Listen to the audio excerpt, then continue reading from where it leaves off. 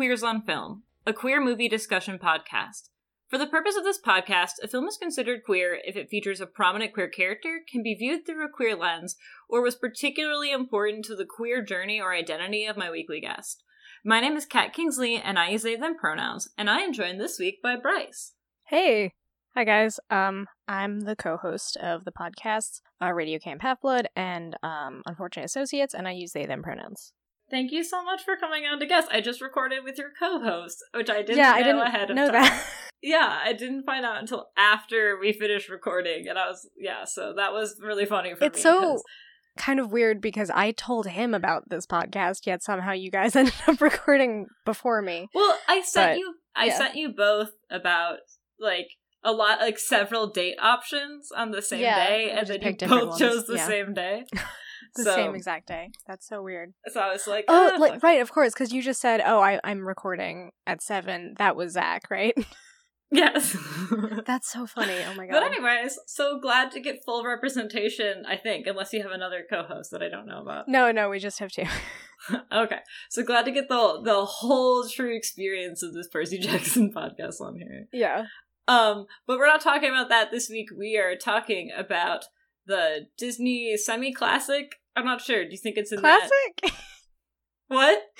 I don't know if it's a yeah, I don't know. To some people it's beloved. So I'd say it's beloved to me, but yes. That's why I said semi-classic, yeah.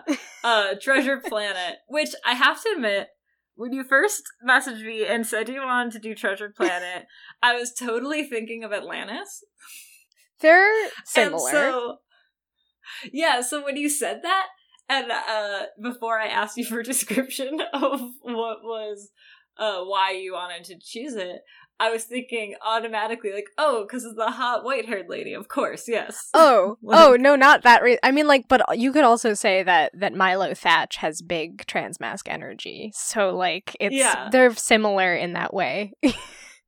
I don't know why these very specific movies represented a kind of transmask aesthetic at that time, but they just did. I don't know why.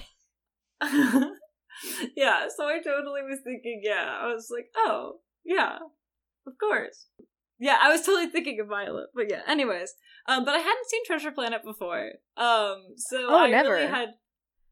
I never watched it as a kid. Tell me about why you chose this movie. Honestly, I was between 2 movies. We were discussing this when you're okay, what movie do you want to talk about on the show? And I was either going to be very literal and be let's talk about a movie that actually is kind of literally queer, or the other option would be, when you sent me the Google Doc about the podcast, it said movies that could be viewed through a queer lens. And relatively recently I had seen a tweet, which I have gone. I had it up. It's disappeared. Whatever. It's a tweet that basically said, forget about your cartoon crush when you were a kid.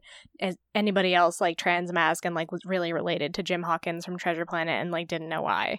And there was 100 people who said, yeah, I agree with that. So I all of a sudden was wait, okay, so it just wasn't me. This had to be a thing for people.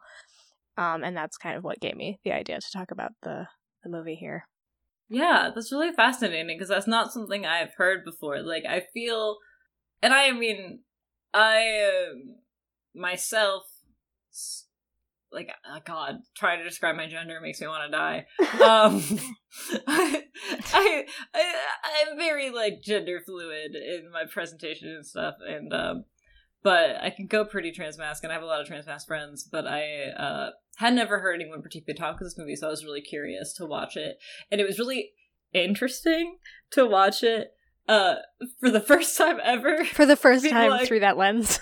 Yeah, I'm gonna watch this 2002 Disney movie and think about how maybe it could relate to your trans journey. And I was like, this is wild. Yeah. My notes had a section. This is making me sound so nerdy. My notes had a section. But yeah, viewing this as trans, section of my notes, so I could do that, which is a wild thing to say when watching Treasure Planet for the first time. Yeah, so I guess we're going to talk about what happens in the movie before we really get into why I think it's trans, or I don't think it is. That's the kind of weird thing about stuff that can be viewed through a queer lens is like, I'm not saying it is. I don't want to like give credit to the people who made this movie, like, yes, they were speaking to the transmasculine experience by making this character who has this weird haircut. Like, I don't think it was intentional, but it certainly was accidental, like something that happened. Yeah, well, I think that's like how a lot of the movies that a lot of queer folks, either movies or TV shows or other kind of media that we latched onto as kids, was not necessarily because it was anything explicit, but those like kind of coded messaging, or a lot of it probably accidental, that like stands out to us and we're like, wow, I'm really connected to this and I don't know why. And then as you get older you think, oh, because there's all this stuff going on that are reflected in. Definitely. Yeah, which is why I wanted to include that as a kind of option when talking about queer films, because I think a lot of the things that we think of as being really important to us is not explicitly queer at all. But yeah, I mean, it's funny because if I wanted to go even more literal, even with a Disney movie, there's like Mulan, you know what I mean? Which is like, I'm sure tons of transmasc people are like, oh, Mulan, of course, or like a lot of other kind of like quote unquote gender bender movies and TV shows. Like that's definitely been a thing, but for some reason, like I had latched onto that. Not to say that I didn't latch onto Mulan also. It was both. But for whatever reason, this one came to mind. Yeah. So, what happens in this movie? So we start off with Jim Hawkins, who is a teen, right? No, well, the beginning is like a child. In the beginning, he's a child. Yeah, that's like his sort of like tragic backstory. Well, they don't actually show the tragic backstory at first. They just show him like wanting to be an adventurer, I guess, and hearing these stories. Yeah, they just show his mother reading him stories about pirate Captain Nathaniel Flint, who stores all his gold in Treasure Planet, and he wants to do that, and he's very cute. I guess, yeah. Disney little kids are super, super fucking cute. Yeah, no, he's very adorable as a child. It's funny though because he has like almost the same hair, but just like on a child. Yeah, just missing like the weird little rat tail situation he has later. But yeah, for the most part, it's like a teen haircut. Like, oh yes, that's Jim. I can tell. That's what they do with cartoons or TV shows or whatever. You couldn't tell it's the same person if you don't put the exact same haircut on them their entire life. Like right now, by my childhood standards, I should have a bowl cut. Yeah, I'm glad I don't have my childhood haircut because it would be like a weird sort of fro situation that was not very well managed. Yeah. But anyway, so, he's super into it. And then it shows him as a teen and his dad is gone. Sad teen. And he's getting into trouble. He's an angsty child. Angsty. Yeah. Which at first you're like, oh, this kid is just a little shit, because you don't know yet, right? Because they don't tell you about the dad thing until after. Then his mom is standing there with Doppler, who's sort of like this foppish like friend of the family, I guess, with a dog face, and the mom is like, oh yeah, like ever since his dad left, he's been acting out in this way. Yeah, basically, and you're like, oh right, that's why he's terrible. He's not just like a whiny teenager. Yeah. But he's just, like, breaking the law, going sky surfing or whatever. Having a really good time. I really wanted to sky surf as a child. I was really into that idea. I think because I also had, like, that childhood aspiration of, like, being, like, a surfer / skateboarder, like, in Rocket Power. Like, that ideal. Which was definitely not something that would ever happen because I was not coordinated enough. And I didn't live in a place where you could surf. But... Rocket Power just made me want to start a zine. So about Rocket Power?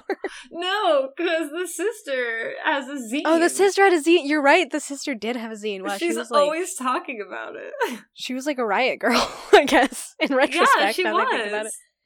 She was, and that's what I did in college. So I followed that dream all the way to its end. Wow, you became Reggie Rocket. Be the Reggie you wish to see in the world. Yeah, I did have a skateboard with Reggie Rocket on it, by the way. Oh my god, that's amazing. In case there's any question about what decade I was born. Yeah, I just became Reggie Rocket, but with less baggy jeans, so... Well, thank god, because she would be tripping all over the place. So, he's all in trouble, and he overhears this, like, shitty thing about himself, and he's like, I feel bad now. But then a fucking spaceship crashes near the inn that his mom owns. You know when you're, like, being an angsty teen, and then, like, pirates arrive, and you have to, like, stop acting out for a second? You have to carry the pirate up this hill, and he has a weird Billy spear, Bones, you and mean? he... What?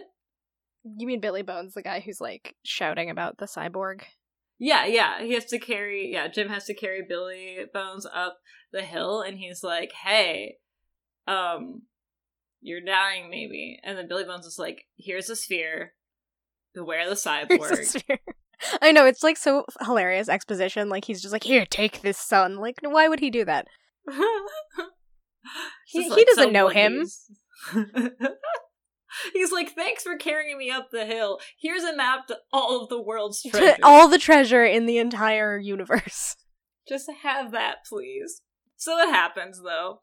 And then a gang of pirates burn the inn down. And then him and his mom go to Doppler's house. And Jim accidentally opens the sphere. Yeah, that always seems to happen, right? Where it kind of reminded me a little bit of, like Harry Potter, where he, like, opens the Stitch, or not the what is it? The Snitch. Sorry, not the Stitch. I've got Stitch on the brain because of Lilo and Stitch. He opens the Snitch, and there's, like, the thing inside. Anyways, so the house burns down. He opens up this map, and they're like, "Holy shit, it's a map! Oh my gosh, it goes to Treasure Island or Treasure Planet." Well, and yeah, Treasure Island. like, It's the same thing. It's the same story. Yeah. Yes, it is. Just in space. But I need to be specific. But no, so they... And immediately, everyone accepts this. They're like, this is definitely a real map to Treasure Planet, obviously. And Doppler's like, do you know what would be really cool and good for your son, who's a delinquent? As if we got a ship. Is if we got a ship and got a crew for that ship that we did. We checked no references for. And then we went into space for a little while. I think that'd be really good for your son. Alright, I have some questions about this, honestly. The turnaround for this trip is, like, almost non-existent, right? Like, I feel like he finds the sphere, immediately finds the map, then they're, like, on a ship, like, immediately. It's, like, 3 scenes, and they're there already. So I don't know what happened. He, like, booked a ship in very short notice. Also, like, does that mean that Doppler has a lot of money? Because if he has a lot of money, why can't he help rebuild the inn? It's kind of a lot of questions. I was questioning that the whole time. I think I wrote down in my notes. This is why you can't, wait, where'd it go? This is why you can't trust rich friends, because they won't help you in your time of need. No, he'd rather go on an adventure and, like, maybe find some treasure than, like, I don't know, use the money he spent on... I feel like renting a boat might be more expensive. I don't know. I mean, it's not a boat, it's like a spaceship, so it's even more... I was like, why can't they just live with you? Why can't you help them? That's another option, too, Why can't you offer her a loan?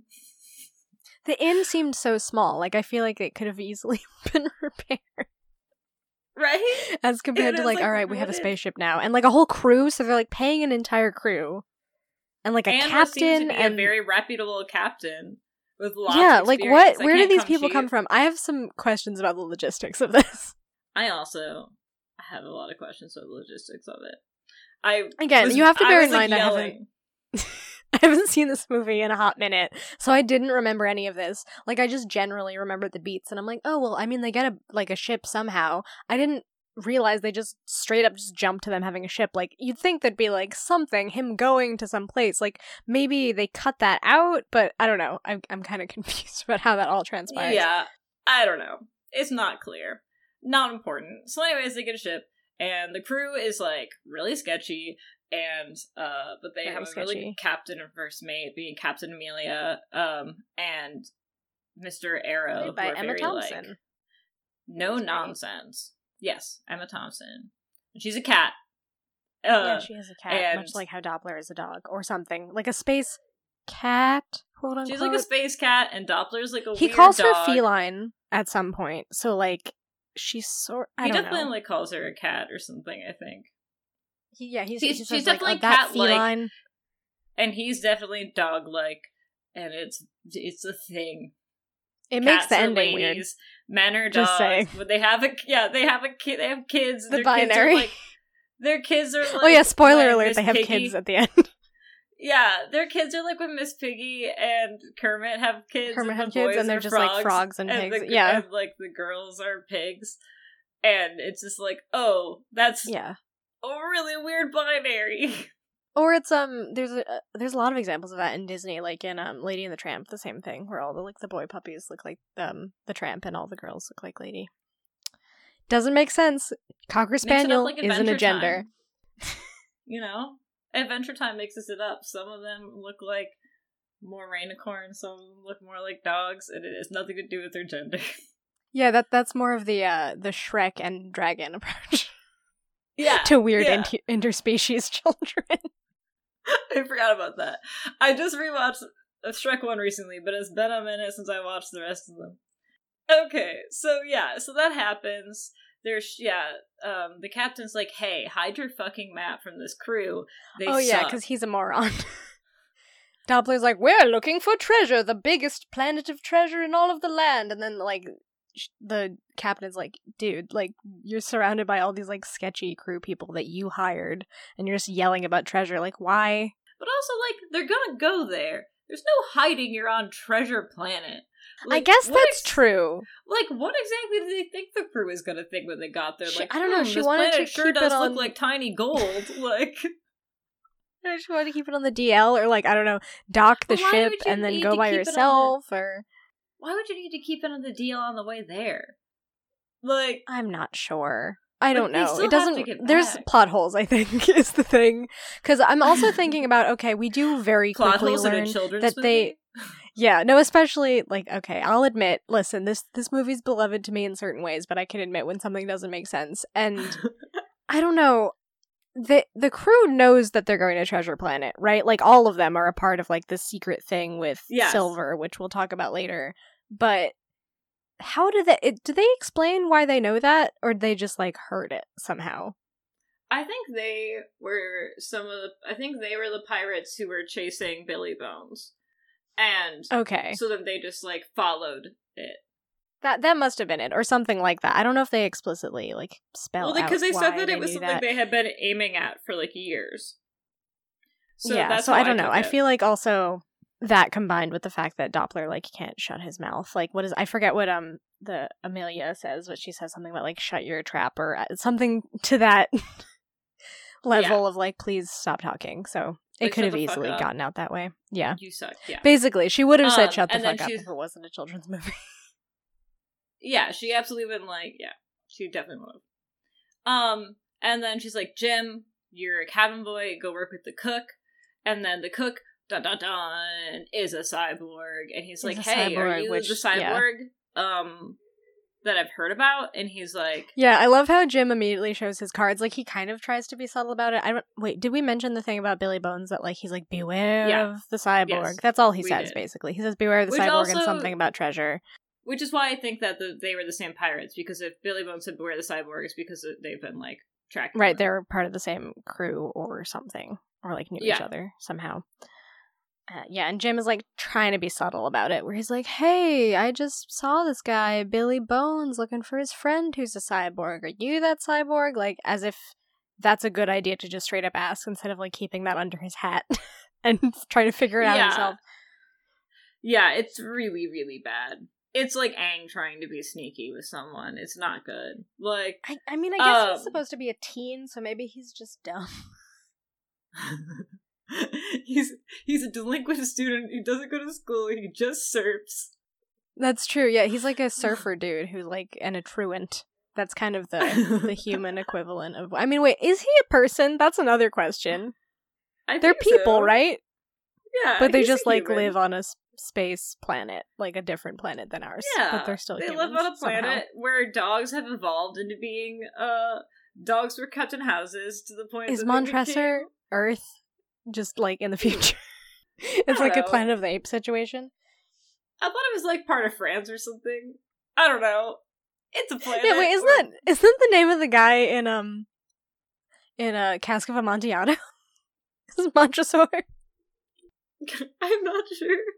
Yeah, that's like the God. short story by Edgar Allan Poe. It's like an interesting choice of planet name. Oh my gosh. Okay. So he's like, hey. And then you immediately... Okay, and then also John He's like, Silver hey. has this little pet, which is basically like a Ditto. Yeah, a squishy baby child who I love. It's like if Ditto and Flubber had a child. Yeah, Kinda. sort of. Mm-hmm. Yeah, just A like a little kind bit. of a cute little sidekick friend. I remember, And like something from this a character... Miyazaki film. Yeah, it has big Miyazaki energy. It also, I remember it mainly because it featured heavily in the video game. People keep mentioning the video game to me. When I say I'm doing Treasure Planet, they're like, that game slapped. And I was like... Yeah, that game does slap. I never finished it, though. It kind of stressed me out. But I did enjoy a lot of the other levels before I gave Now up. I'm really curious about it. Yeah, but like a big part of it is like the little morph guy who can like turn into like a glider thing to help you do double jumps or whatever. So he's like, hey, whatever. And then immediately for the viewer, like, we are shown that the cyborg is a liar and he's mutinous and he's there to get the gold. And it's like, really, it's immediately, there's no tension. There's never a moment where you're like, I wonder if he's good or bad. He's like, he's bad, actually. Just like you thought. I mean, it is true. I kind of like that they just cut to the chase because you kind of already know it's been revealed that there's a cyborg. They introduce a cyborg. I think it's more like later on they want you to question like, oh, is he good or evil? But more in like a, like, we know that he's a cyborg that they were talking about, but has he changed? And that kind of question, as opposed to being like, oh, where do his loyalties lie? Because you know where his loyalties lie, but like he might be changing his mind or something. I agree with you. I think ultimately it is a better choice because, like you said, they're not trying to say, does he do bad things? They're trying to say, does like that like make him a bad person? Like, yeah, which is interesting actually, but it does feel weird at first before you realize that's where they're going. Yeah, I mean, also I have to keep in mind that like this is a kids movie, and I think the like timing and cadence of the story is faster than maybe you might write that story for adults, let's say, because it's just, I don't know, it's like a cartoon, so the movie isn't like that long, and they have to fit a lot of stuff in it. I think it's faster even than some other like Disney movies because they're kind of packing in a lot. Like, yeah, I mean, they travel to several locations because there's them being in Montresor. I think it's Montresor, even though Montresor. I think it's anyway. Montresor is how they say it. Yeah, they come from Montresor, then they like travel. Most of the movie is sort of like I guess the equivalent of like a road trip or travel movie where they're on the ship, and then when they get to Treasure Planet, there's like all that stuff that happens there. So there's a lot to there's a lot of literal space to cover. Yeah, that's what I mean. Like, they have to cover a lot really quickly because they are covering an old story, and those old stories go on to be, like, you can't cover a whole Odyssey in, like, easily in 130 minute, or, you know, or an hour and 30 minutes. We'll lose, but they do it, because you have a main character who isn't even introduced until, like, the third act. But, anyway... So they're like mutinous, and there's a shitty guy named Scroop, and he's a real asshole. And a guy is stretching it. He's a bug. Oh yeah, that's accurate. He's more of a bug than a guy. I mean, he's both a guy and a bug, I guess. Yeah, he's a real dick. He can't hide that they're gonna be mutinous for even a second. He wants he's to like, I need everyone to know I suck, and I need them to know it right now. And I think we should murder all these people. And John Silver, who after Jim asks if he's evil, then John Silver puts him to really hard work.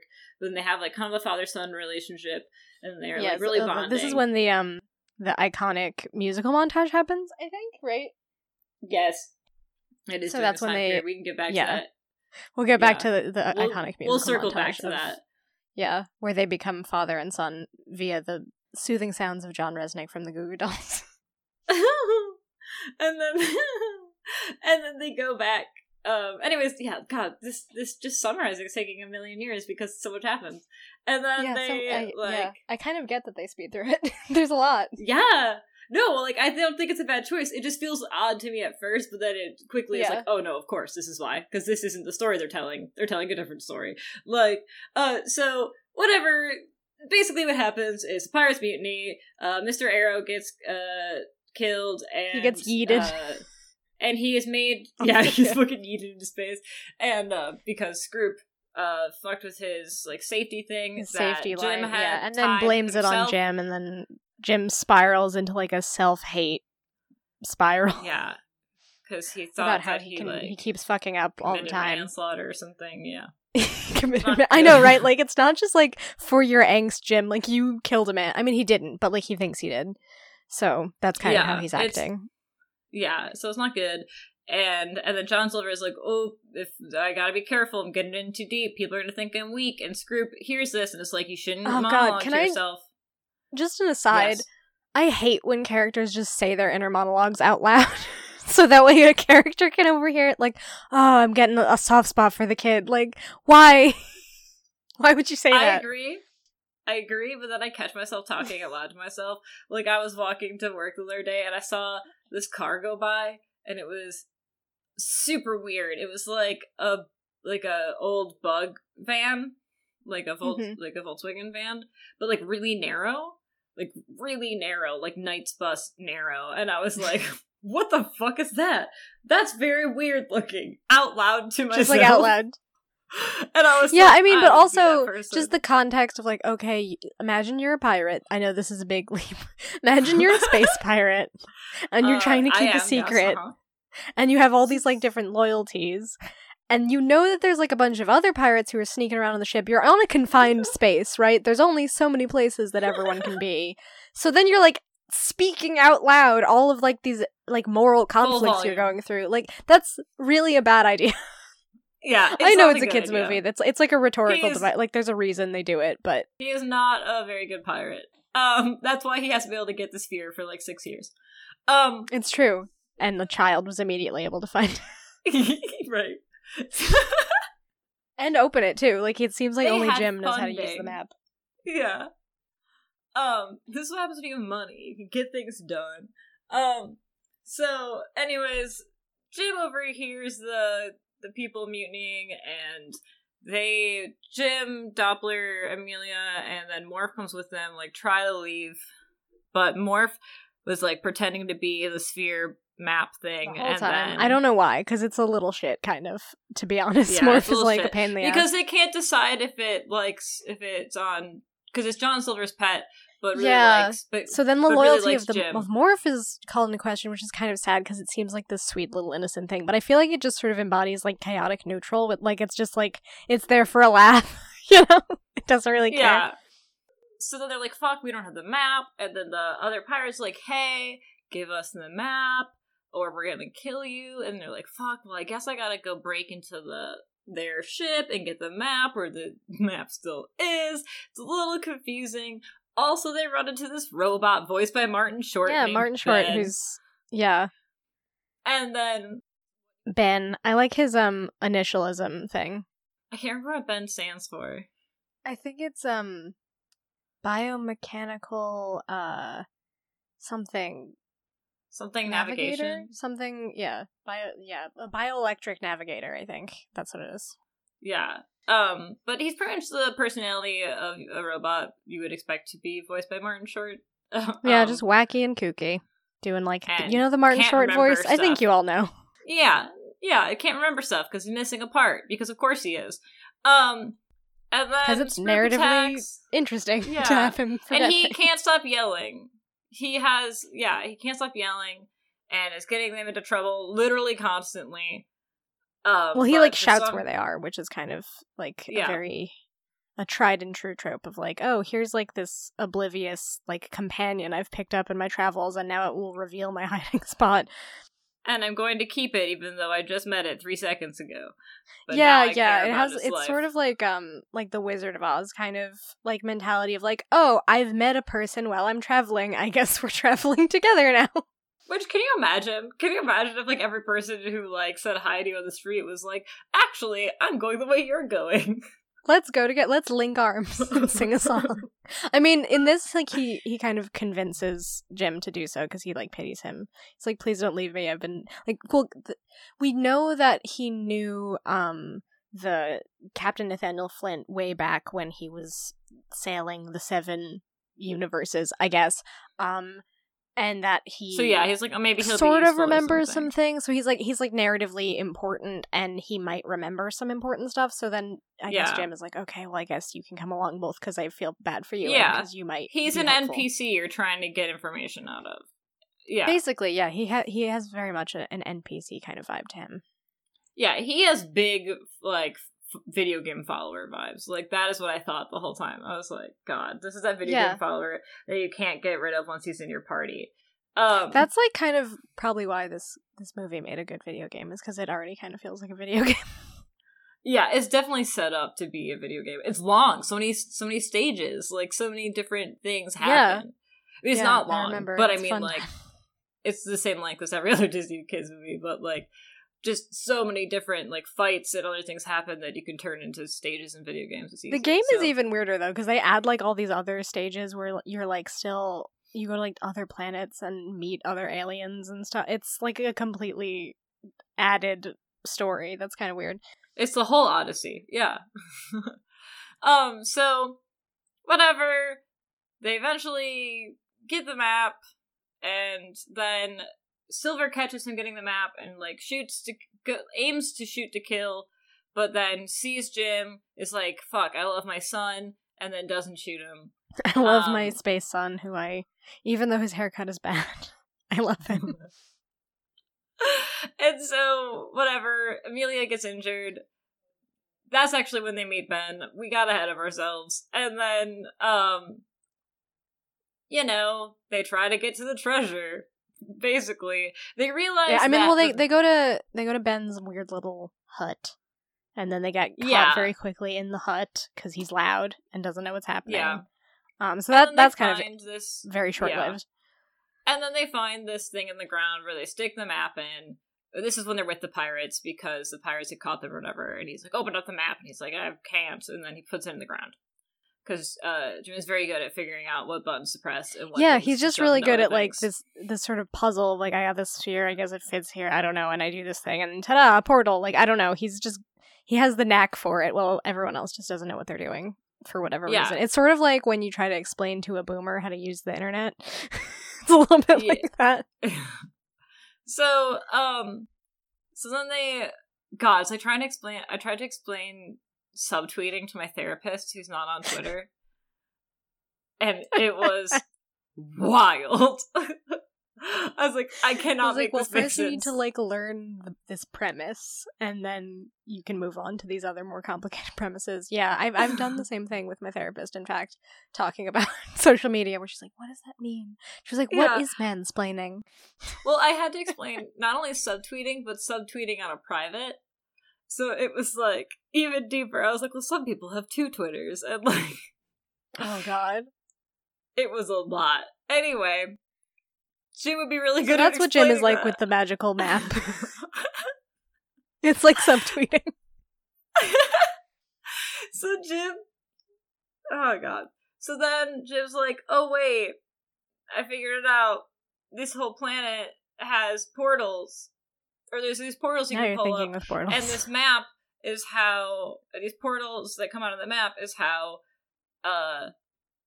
he was able to, the original captain, to to get all the treasure, and then they go back here, and this is like the treasure planet. This is his storage room, and then they go and they're trying to get away, and they jump in something or whatever. Blah blah blah. They go to the treasure. They're like, wow, what a lot of treasure, and it's like Jim and the people. What a lot of treasure! It's almost like this planet is made of treasure. Well, because like they find out that the planet is like not really a planet per se. It's like a spaceship thing that, like, in the core of it is a treasure room that Captain Nathaniel Flint it's like a space station. And then in the center that's where all of his treasure is. But and then they immediately find Ben's, like, cognitive computer, according to Wikipedia.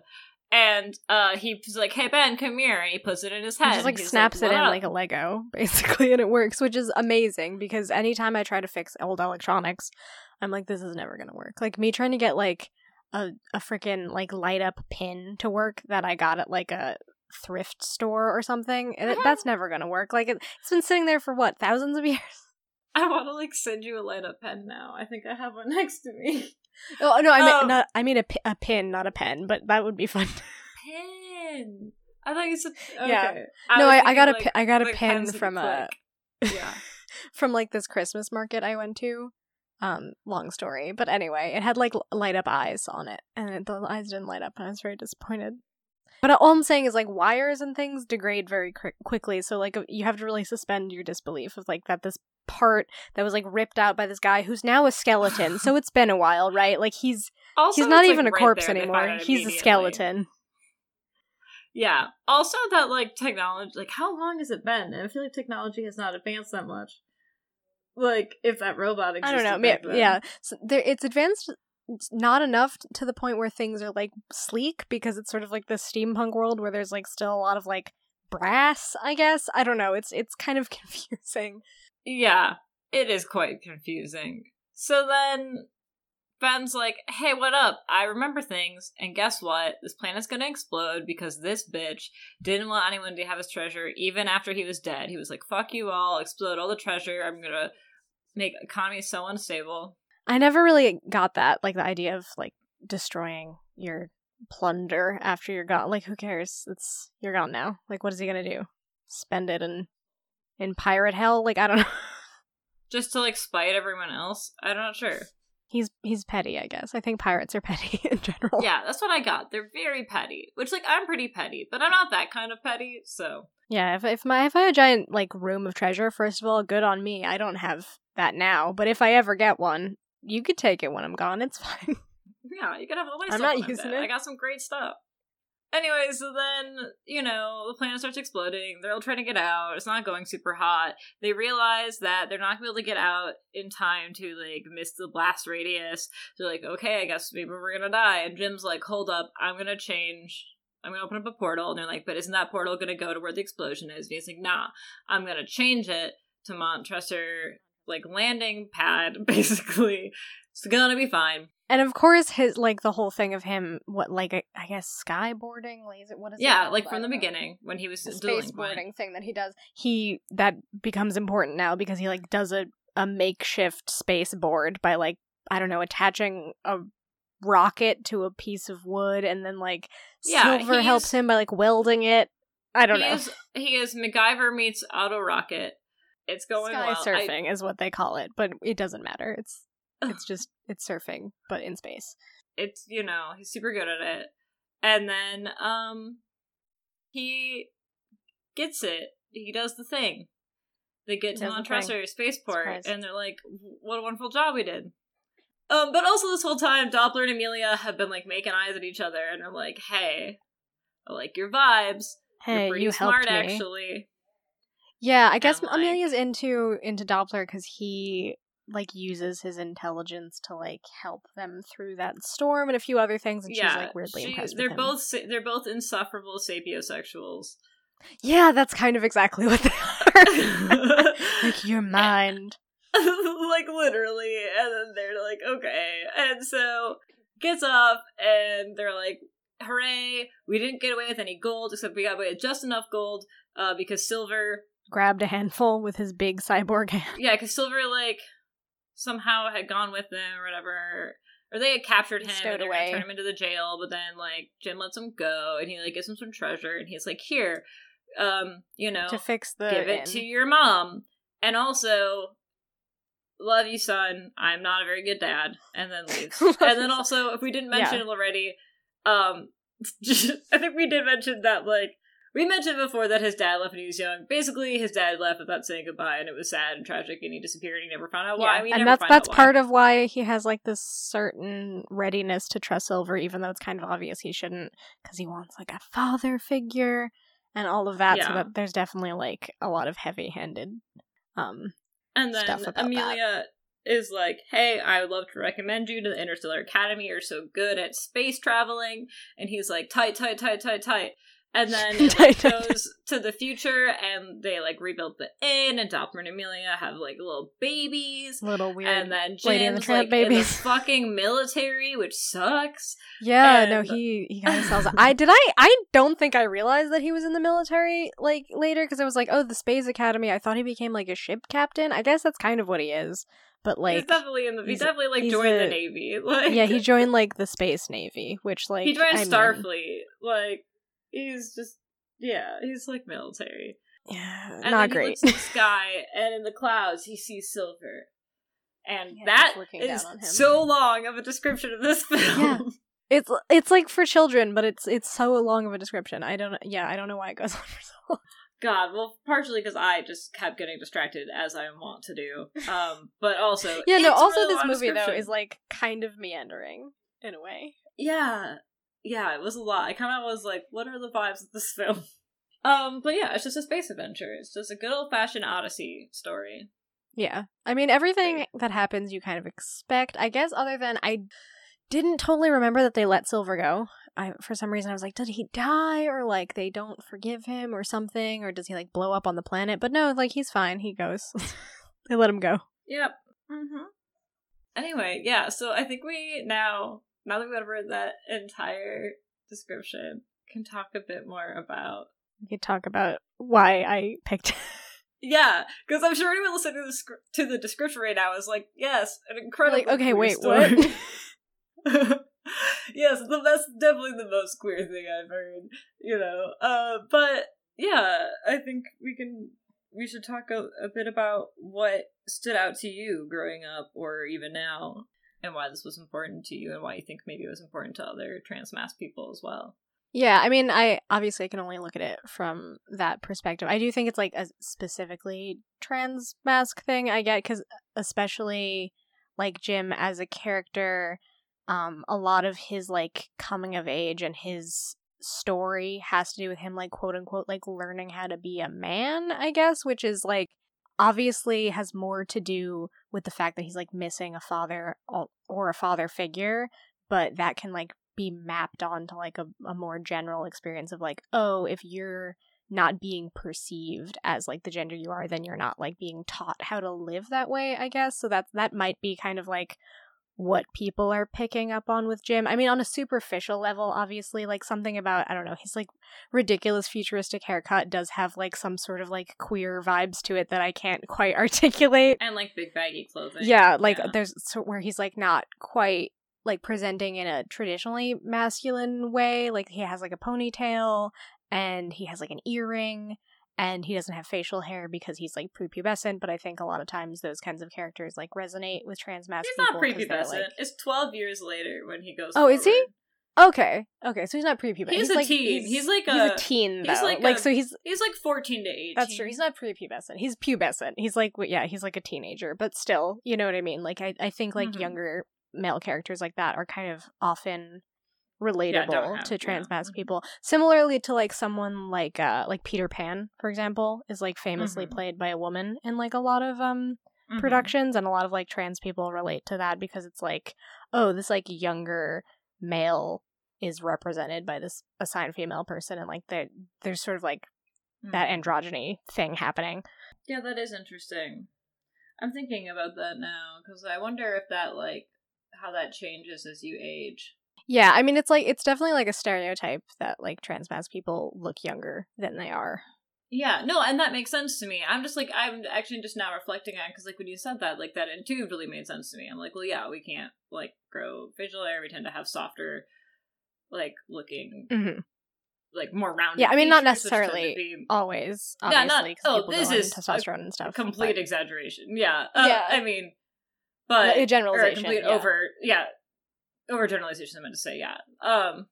But you know, like there's that for people who haven't, like just like it's a common thought at least, and so it does make sense when we're looking about. I'm just thinking about how that, like, I wonder as we age, what types of characters will speak to us later on in life, because I feel like those things wouldn't really translate to me if I'm thinking about like, well, what's going to be like if I'm 40, or like I'm just curious now, like what types of characters I'm going to like kind of see myself in then.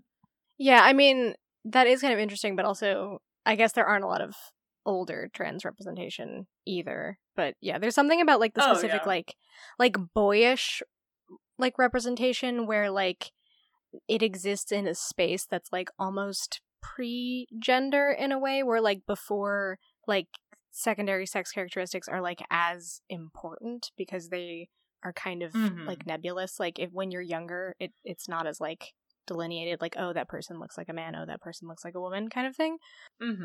Yeah, that totally makes sense. My brain just always like goes to I have my degree was in geriatric social work, so my brain always goes to that perspective of like, oh, I wonder how this is going to be, or like, oh, I wonder. Yeah, I mean, there's obviously like not a lot of representation for like trans elders, for example. But so. Anyway, yeah, I think that visual aspect though definitely makes sense. But yeah, I'm curious to hear more about like what your thoughts about like you were saying, this kind of like searching for someone to kind of like. I don't know if you were. I don't want to like put the wrong words with this kind of idea, like teaching you how to be a man, so to speak, or like I get or like masculinity. I guess like there's certain there's definitely there's like this idea I think that like is present in all sorts of media that's not necessarily about trans people, where it's like, oh, if you're like a son, then you need like a father figure to teach you how to be a man, kind of thing. So it's this idea of like you need this like role model to represent what your masculinity is going to look like. And I think that that's like sort of implied in the movie and very implied in the lyrics to the song that they play during that musical montage with Jim and Silver, where it's like very obviously about how like he doesn't have this like figure because his dad like it's like, I think it's important too that like his dad didn't die, his dad like went away, so he like abandoned him, which is like another like kind of detail, like he left him to like not be raised in that certain way. Yeah, and the one male character he does have in his life is like not supportive seemingly in any way. Like Doppler is not a traditionally masculine person like John Silver is, and it's kind of like it's just kind of like brought up a bit, I feel like. Like he's and other people, like not explicitly being like you're not. No, a man, I know what you're saying. Yeah, because he definitely. It's funny because I feel like Amelia and Doppler are queer coded to some extent because they like defy like the stereotype of like, oh, the male character is going to be like very assertive, and then the female character is going to be like doting and oblivious or whatever. While he's kind of like the weak one, and she like immediately upon meeting him is like correcting him and all that kind of stuff, and telling him that his like spacesuit's on backwards. So I don't know, I do think to some extent that is like Jim being like, oh, I see you as like this like male figure in my life, but you're like not a father figure because you don't like fulfill that like masculine role that you're supposed to. I mean, he gets like made fun of all the time. He's kind of like the butt of a lot of jokes, Doppler is. Yeah, and he's also like, when we had seen him previously before this journey, had been kind of just like dismissive of Jim. Yeah, and also very intensely rejects the idea that he's his father. Because there's a moment where the space police, I guess, mistake him for Jim's dad, and he's like, oh, no, and he's like very defensive to like make sure they don't think that about him. Yeah, I just want to be like responsible for him and how he is. Yeah. So I think it's like just like a different dynamic. Well, I think Silver, because of his like obvious like he has motivations that aren't entirely pure, but he ends up kind of bonding with Jim more and actually being like, yeah, I'll be your father figure, I'll be your mentor, that kind of thing. Yeah, and like seeing good things in Jim and kind of like understanding Jim. I feel like one of the first people who like actually, because I feel like his mom loves him, but it's just like, I don't see my little child anymore. Like, this is not who you were before. I don't know how to, like, talk to you now. Like, I don't understand who you are now. Yeah, which totally feels like a trans narrative to some extent, right? Of being like, oh, I don't relate to my loved ones. And they were like, why are you acting out? Why don't you have, like, why do you feel like you're not getting enough support from me in this way? And, like, I think, obviously it, like, wasn't intentional on the part of the people who made the film, but it kind of, I think there's, like, a lot of like layers that accidentally resonate in that way. No, I was thinking that while watching it, again, because I was watching it like looking for that, and I right, can yeah, pick for the up on first time, that. which is fascinating. That Yeah. you never just like watched it as like a dumb Disney movie. You're like, Yeah. okay, but is Jim trans? Like he's not, but he can also be. But what at if the he same time. was? Like, But what if he was? Like, what would this? Yeah, what could this be telling me? But yeah, you know, so she doesn't really get him. Doppler's really never tried to until maybe now, and even then, not super much. but even so. then, he's kind of taking advantage of Jim, right? I mean, well, obviously Silver is, but he doesn't know that at first. But like, even Doppler's like, oh, I just want to go on like this adventure with you. It's not really like about him. Yeah. And but Silver actually Silver starts off being like, fuck this kid, and then like gets to know him, like sees like, wow, this kid's really hardworking, and even though like I keep making him do all this shit, he's like not really complaining that much. He's just like pulling his weight, and like, wow, this kid really like.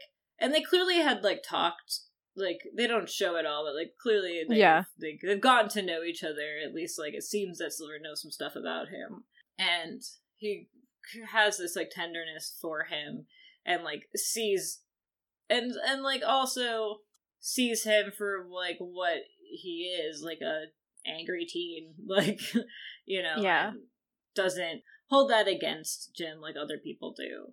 So there's that, even though it's obviously the relationship is not great. I mean, yeah, because it's weird because he has like dubious motivations, but at the same time they kind of change over time. So then you're like, oh, do I forgive Silver for why he initially started being nice to Jim, but like, does he mean it now? Like, there's a lot of questions like that. But yeah, I mean, obviously, like that general idea. Oh, sorry. Oh no, I was gonna say it's funny because you normally, not always, but like when I think of that trope, I mostly think about stories where it's like, this boy started dating this girl, but really he was doing it because someone paid him to. Like, oh yeah, like that kind of but thing. Now like it's you started. Real. Yeah. Yeah. That's so common in and like YA or something. Yeah, I was thinking about I'm like, oh, 10 Things I Hate About You, Pretty Little Liars, Caleb, like whatever. So many different versions of that, and so like, and I'm sure there's other versions that are platonic, but where like a relationship starts for like not totally genuine. But reasons. Usually I see that with that kind of thing. So it was, or it'll be like an evil step parent, but they never usually come around, you know? Right, that's like a different thing. They're just evil, and then they leave. Like the love interests do. But this was an instance of like more of a father-son relationship that had that. So that was just interesting to me because it just wasn't, it was a story I was used to, but not a perspective or like players I was used to. I didn't really think about that, but like it's kind of fascinating that like, Doppler and Amelia have a love story, but Jim doesn't at all. He only has the father-son relationship as his story. There's no like love interest for him. Any interest in it. Like, Jim could very well be Ace, and That's true. Like, he could also be Ace. Yeah. Like, the headcanon, he's Ace and trans. You can't stop me from thinking that. No, for real, though. Like, my headcanon is definitely that yeah, I mean, he's like a teenager. You'd think that he would be kind of... indication. Yeah, no indication one way or the other. He's just kind of, like, not interested in that. He's interested in, like... Yeah. Skyboarding. Going into outer space. Yeah, I thought that was kind of fascinating a bit, that there was absolutely no aspect of that, or even, like, jokes or reference to it whatsoever. No, like, there's, like, nothing. That never struck me as a kid at all. I think because when you're a kid, you're also, like, not really... I watched this movie even before I was, like, hit puberty, so, like, I wasn't even thinking about, like, dates or anything like that, so I was like, oh, yeah, this is normal. Like, it didn't occur to me that he didn't have a love interest, I don't think. Yeah. I just thought that was interesting, so, yeah. Jim. Ace and trans, for sure, actually. Well, it does, like, help you also, you could kind of project almost any sexuality on him because of that, because there's no, like, canon thing one way or the other of, like, oh, he dates these people or that people, so... Yeah. You could, like, basically say anything. I don't believe he's straight. Like, if someone told me that, I'd be like, no. I'd be like, no. Look at him. Look at his hair. Be like, bisexual maybe, but look at that hair. Mm-mm. Yeah, exactly. He's either... If he's straight, he's an e-boy. Like... I just want a shirt that says if he's straight, he's an e-boy, and just a picture of Jim Hawkins. Like the weirdest deep cut ever. If I ever create merch, I will buy that shirt 100%. No one will get it. People will think I'm weird, but I'm just gonna live in my truth. I will if somehow this becomes like a fan favorite thing and I make merch, I will happily send you a free whatever it is.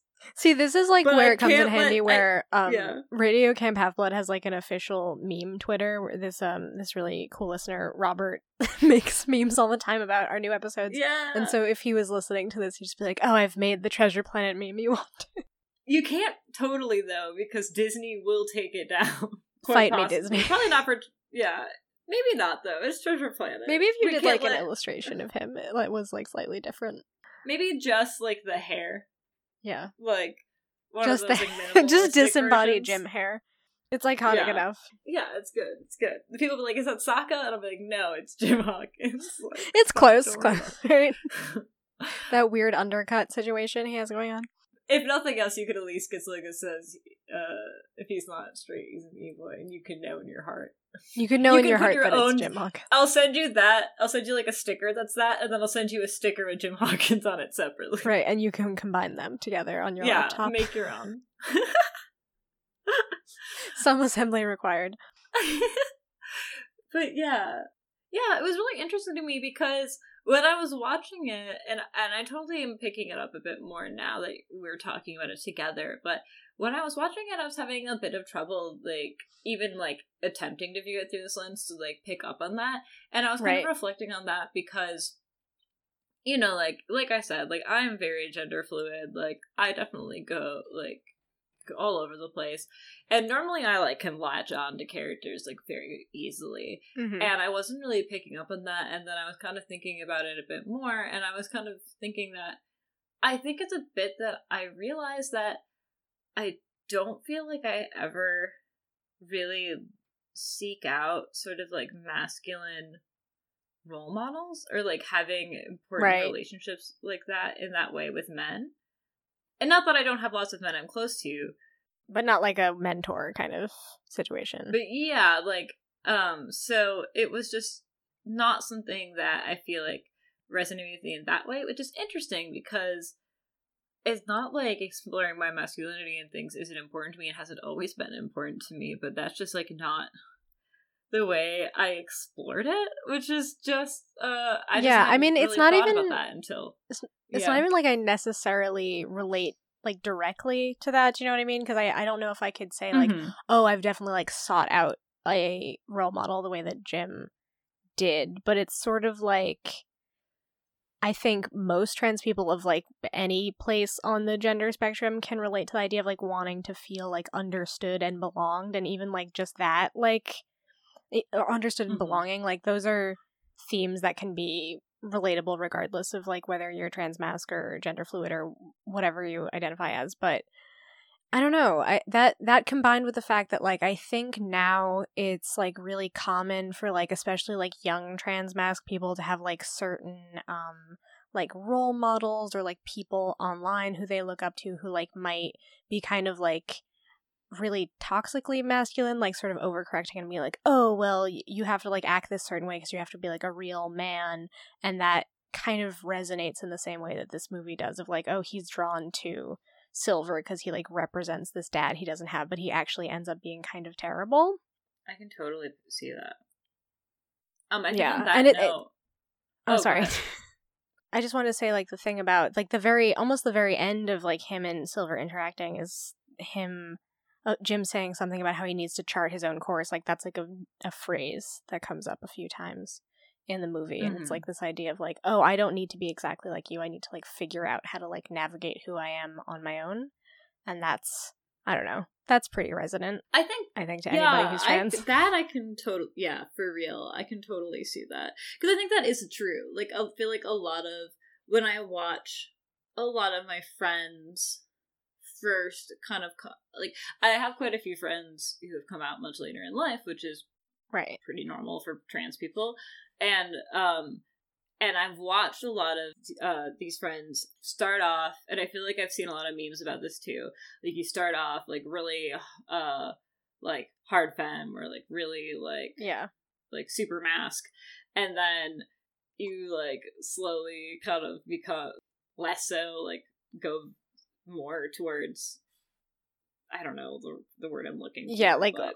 like exploring like gender presentation and understanding. Like it's not becoming so less binary like, or whatever. strict. Yeah, or I mean, I think in my experience was kind of like the reverse, where when I first came out as just non-binary, I was very like, oh, I like don't really identify with one way or the other.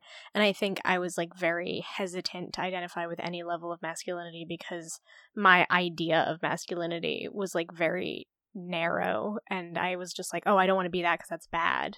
And I can't be masculine because I'm not X, Y, and Z. You know what I mean? And that's like not true, obviously. Yes, I can heavily relate to that because I feel like that is also more. Yeah. I mean, I still don't particularly identify in one way or the other, but I think I'm much more, as I have become out longer, much more exploratory in that aspect. Or like more comfortable being like, hi, I actually am very much like feeling like a man today, and I'm going to announce that openly, and I would never have done that before. I think now we gotta talk about that song, though. We gotta talk about that song. I'm still here. I'm still here. It's... So I saw that tweet, which is kind of what inspired us talking about this, and then I started thinking about that song, which I was, like, truly and deeply obsessed with as a child. Like, listen to it. It was on the PlayStation game that I had of this movie. Just the music video, which was weird. It literally was just like the game and the music video, and you could just click that and it would play this weird pixely John Resnick song, and it had like a very like dramatic music video. If you haven't seen the music video, please look it up. It's like the epitome of like sort of a disaffected teen who's like not understood. It's kind of weirdly good. There's also like the weird bug alien makes an appearance. There's a lot going on. It's extremely 2002 or whenever this movie came out. But the lyrics are powerful. The lyrics are definitely... This was the moment that I first was like, okay, not first. This was the biggest moment where I was like, I get it. Because like, it's the song for sure. Like, it ties it all together, because I think everything we've been talking about is like so like weird close reading, like reading into stuff, like whether it be presentation or theme, but like straight up these lyrics are so trans. Yeah, like... What do you think you'd understand? I'm a boy, no, I'm a man. You can't take me and throw me away, and how can you learn what's never shown? Yeah, you stand here on your own. They don't know me, because I'm not here. Or the part right before that, which is the, like, what do you think you'd ever say? Like, like, truly the whole song, I could, like, list all of the lyrics and they all sound trans. Like, even, like, the first line is, I'm a question to the world. Like, this idea of, like, feeling like people aren't understanding who you are. Like, there's... It just really kind of, like, synthesizes, like, this vague feeling that I think the movie gives you and, like, makes it an actual thesis. Like, oh, this is what Jim is feeling right now. That's kind of, I guess, the purpose of the song. It was written for the movie. And it kind of, like, takes this, like, general theme of him like looking for a father figure, looking for meaning, trying to prove himself, and like just makes like a straight up like essay. Like, he doesn't know who he is, he wants people to know who he is, he's looking for someone to like teach him who he is. Like, and I guess that's like relatable to like any coming of age story, but like the specific way it's phrased feels very trans to me. Yeah, I think it's really, I mean, I know that like I'm a boy, no, I'm a man is it's supposed to be like coming it's like of that's age. Like so. But that feels so trans. Like, I was like, ugh. Yeah, it truly does. I mean, and the thing is, I used to be so bothered by that line because I, like, really loved this song, and then I would hear it and, like, sing along to it and be like, oh, but that's, like, feels weird because, like, that's not true of me. And, like, I'm not a man still, but I'm, like, I relate to that more now of, like, oh, I kind of, like, get that emotion even if I'm not even, like, reading it the original. Like, with the original intention of, like, oh, I'm growing up, but it's like, oh, I'm figuring out who I am. Which is, I mean, to some extent, the same thing. Yeah. And just, like, I don't know, something about... something about the, like, music style and just, like, seeing Jim's aesthetic and hearing these words, it's just, like, that was a moment that really did resonate with me. It's like, okay. Yep. Yeah. I think, just, like, the style of the music, even, there's just something about it that's, like, it sends me back to, like, when I was, like, a weird kid, like, listening to this music video over and over again, like, on my PlayStation, being like, yeah, I relate, and, like, not knowing why. I was, like, so relating to this, like, kind of weirdly heavy, but also kind of ridiculous song that's, like, about this Disney character for some reason. I don't know. I feel like Goo Dolls just made a lot of movie soundtrack music. They have, yeah, they did, what was the other one that they did? Was it... Something with Nick Cage. The one with Nick Cage, yeah, they did, that was Iris, right? Music video, or whatever. Yeah, where he's like in the weird tower. That also has like, I think something about John Resnick, he has like this uncanny ability to like write a specific kind of like angst where you're like, no, don't look at me. Don't even talk to me. That's like very, very relatable to like when you're a teen where you're like, no, you don't understand anything. Oh my gosh. Do you have any other final comments before we go into the Russo test? Yeah, I mean, that's kind of it. Like, I just recommend, like, watching the music video and reading lyrics, and it kind of, like, it really jumps out why I might have related to that as a kid, and why, like, 100 at least other people were like, yeah, this seems like me. Yeah, you don't necessarily need to watch the entire film through, like me, through the translate specifically, but... the music video, at least, and then if you're feeling that, then maybe go check out the whole movie through that. Well, because the funny thing about the music video, it isn't Jim, like, it's this other new weird protagonist that they make up that's sort of like Everyman USA, I don't know, and he has, like, this weird, like, fraught family life, and, like, there's people fighting, and he's, like, going to work, and I don't know, it's, like, it's this whole other story, but then they, like, throw in the Treasure Planet stuff at the end with, like, the bug. It's totally crazy, but I love it. That sounds very 2002. It is. It's so also... 2002. For maximum of impact, you have to find the video game and then play it on your PlayStation, and then you will actually be transported like a hot tub time machine back to 2002. And also, just really important to note, Jim Hawkins is voiced by Joseph Gordon-Levitt. Yes. I just thought you all needed to know that. That's important. It was important to me. It's important to me. He's a handsome man. Anyways, the Russo test, which every Disney movie is going to fail, but I'm going to do it anyways every time because I do it for every episode. So the Russo test questions are, does the film contain a queer character? Well, basically, does the film contain identifiably queer character? No. Does that character have any sort of substance to them? Or are they not solely or predominantly defined with their sexual orientation or gender identity? And are they tied to the plot in such a way that their removal would have a significant effect? There are no identifiably queer characters in this movie, so it fails. But, again, if we were going to suppose that Jim were that queer character, it would pass the other two. But it fails the first one, and there fails the Russo test. So, yeah, just a fun fact for the listener that they already knew. I mean, that was kind of inevitable, yeah. That'd be, like, so wild if, like, the people who made this movie were like, yeah, actually, he was trans. We're making a sequel about how he's trans. Like, at the end I don't even know what I would do with myself. Jim just turns, when the door opens and he's in his military uniform, and then he's like, and also I'm trans. Yeah, and then he gets kicked out of space military because he's trans. Oh god. Yeah, it's like so sad. The door opens and he's still being held by robots, being like, by the RoboCops. Not RoboCop, but you know what I mean. Very important distinction. They're robots and they're cops, but they're not RoboCop. Oh my god. Well, thank you for coming on and talking about this movie. Yeah, it was a wild ride to rewatch this. I'm really interested to edit it, and if I ever have a Patreon, then people will get a lot of bonus content probably a lot of from weird this episode. Side commentary. Yeah, it was really fun to rewatch it and see. Fascinating, weird movie. I see why it maybe wasn't critically acclaimed, but it is kind of cool looking. At least the aesthetic is pretty cool, and there's some like resonant emotional stuff. But probably the queerest thing is the song. So just like look up the music video probably, and you'll save yourself like an hour and a half. Where can people find you on the internet? You can find me on Tumblr at twinpoetry.tumblr.com. I'm not on there a ton, but in case. And you can find me on Twitter and Instagram at bkellygorman. Anything else you would like to plug?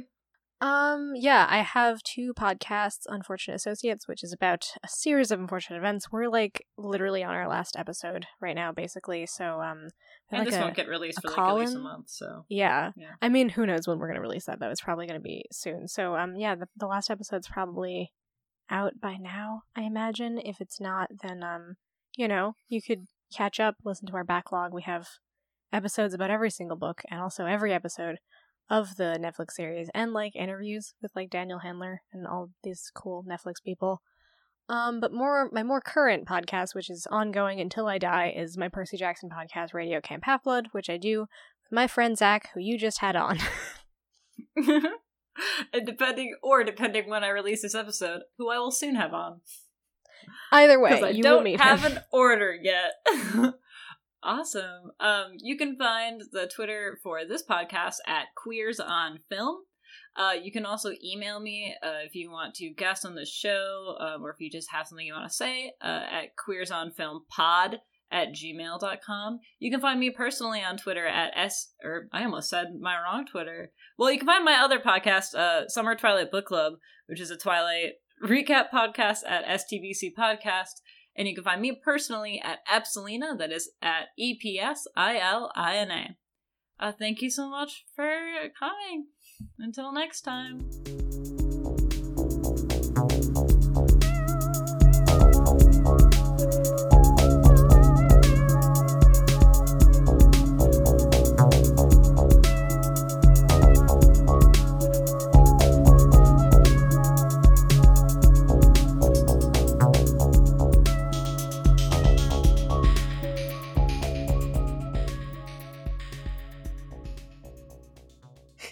And remember, don't be in abusive relationships with vampires. Should I stop my recording?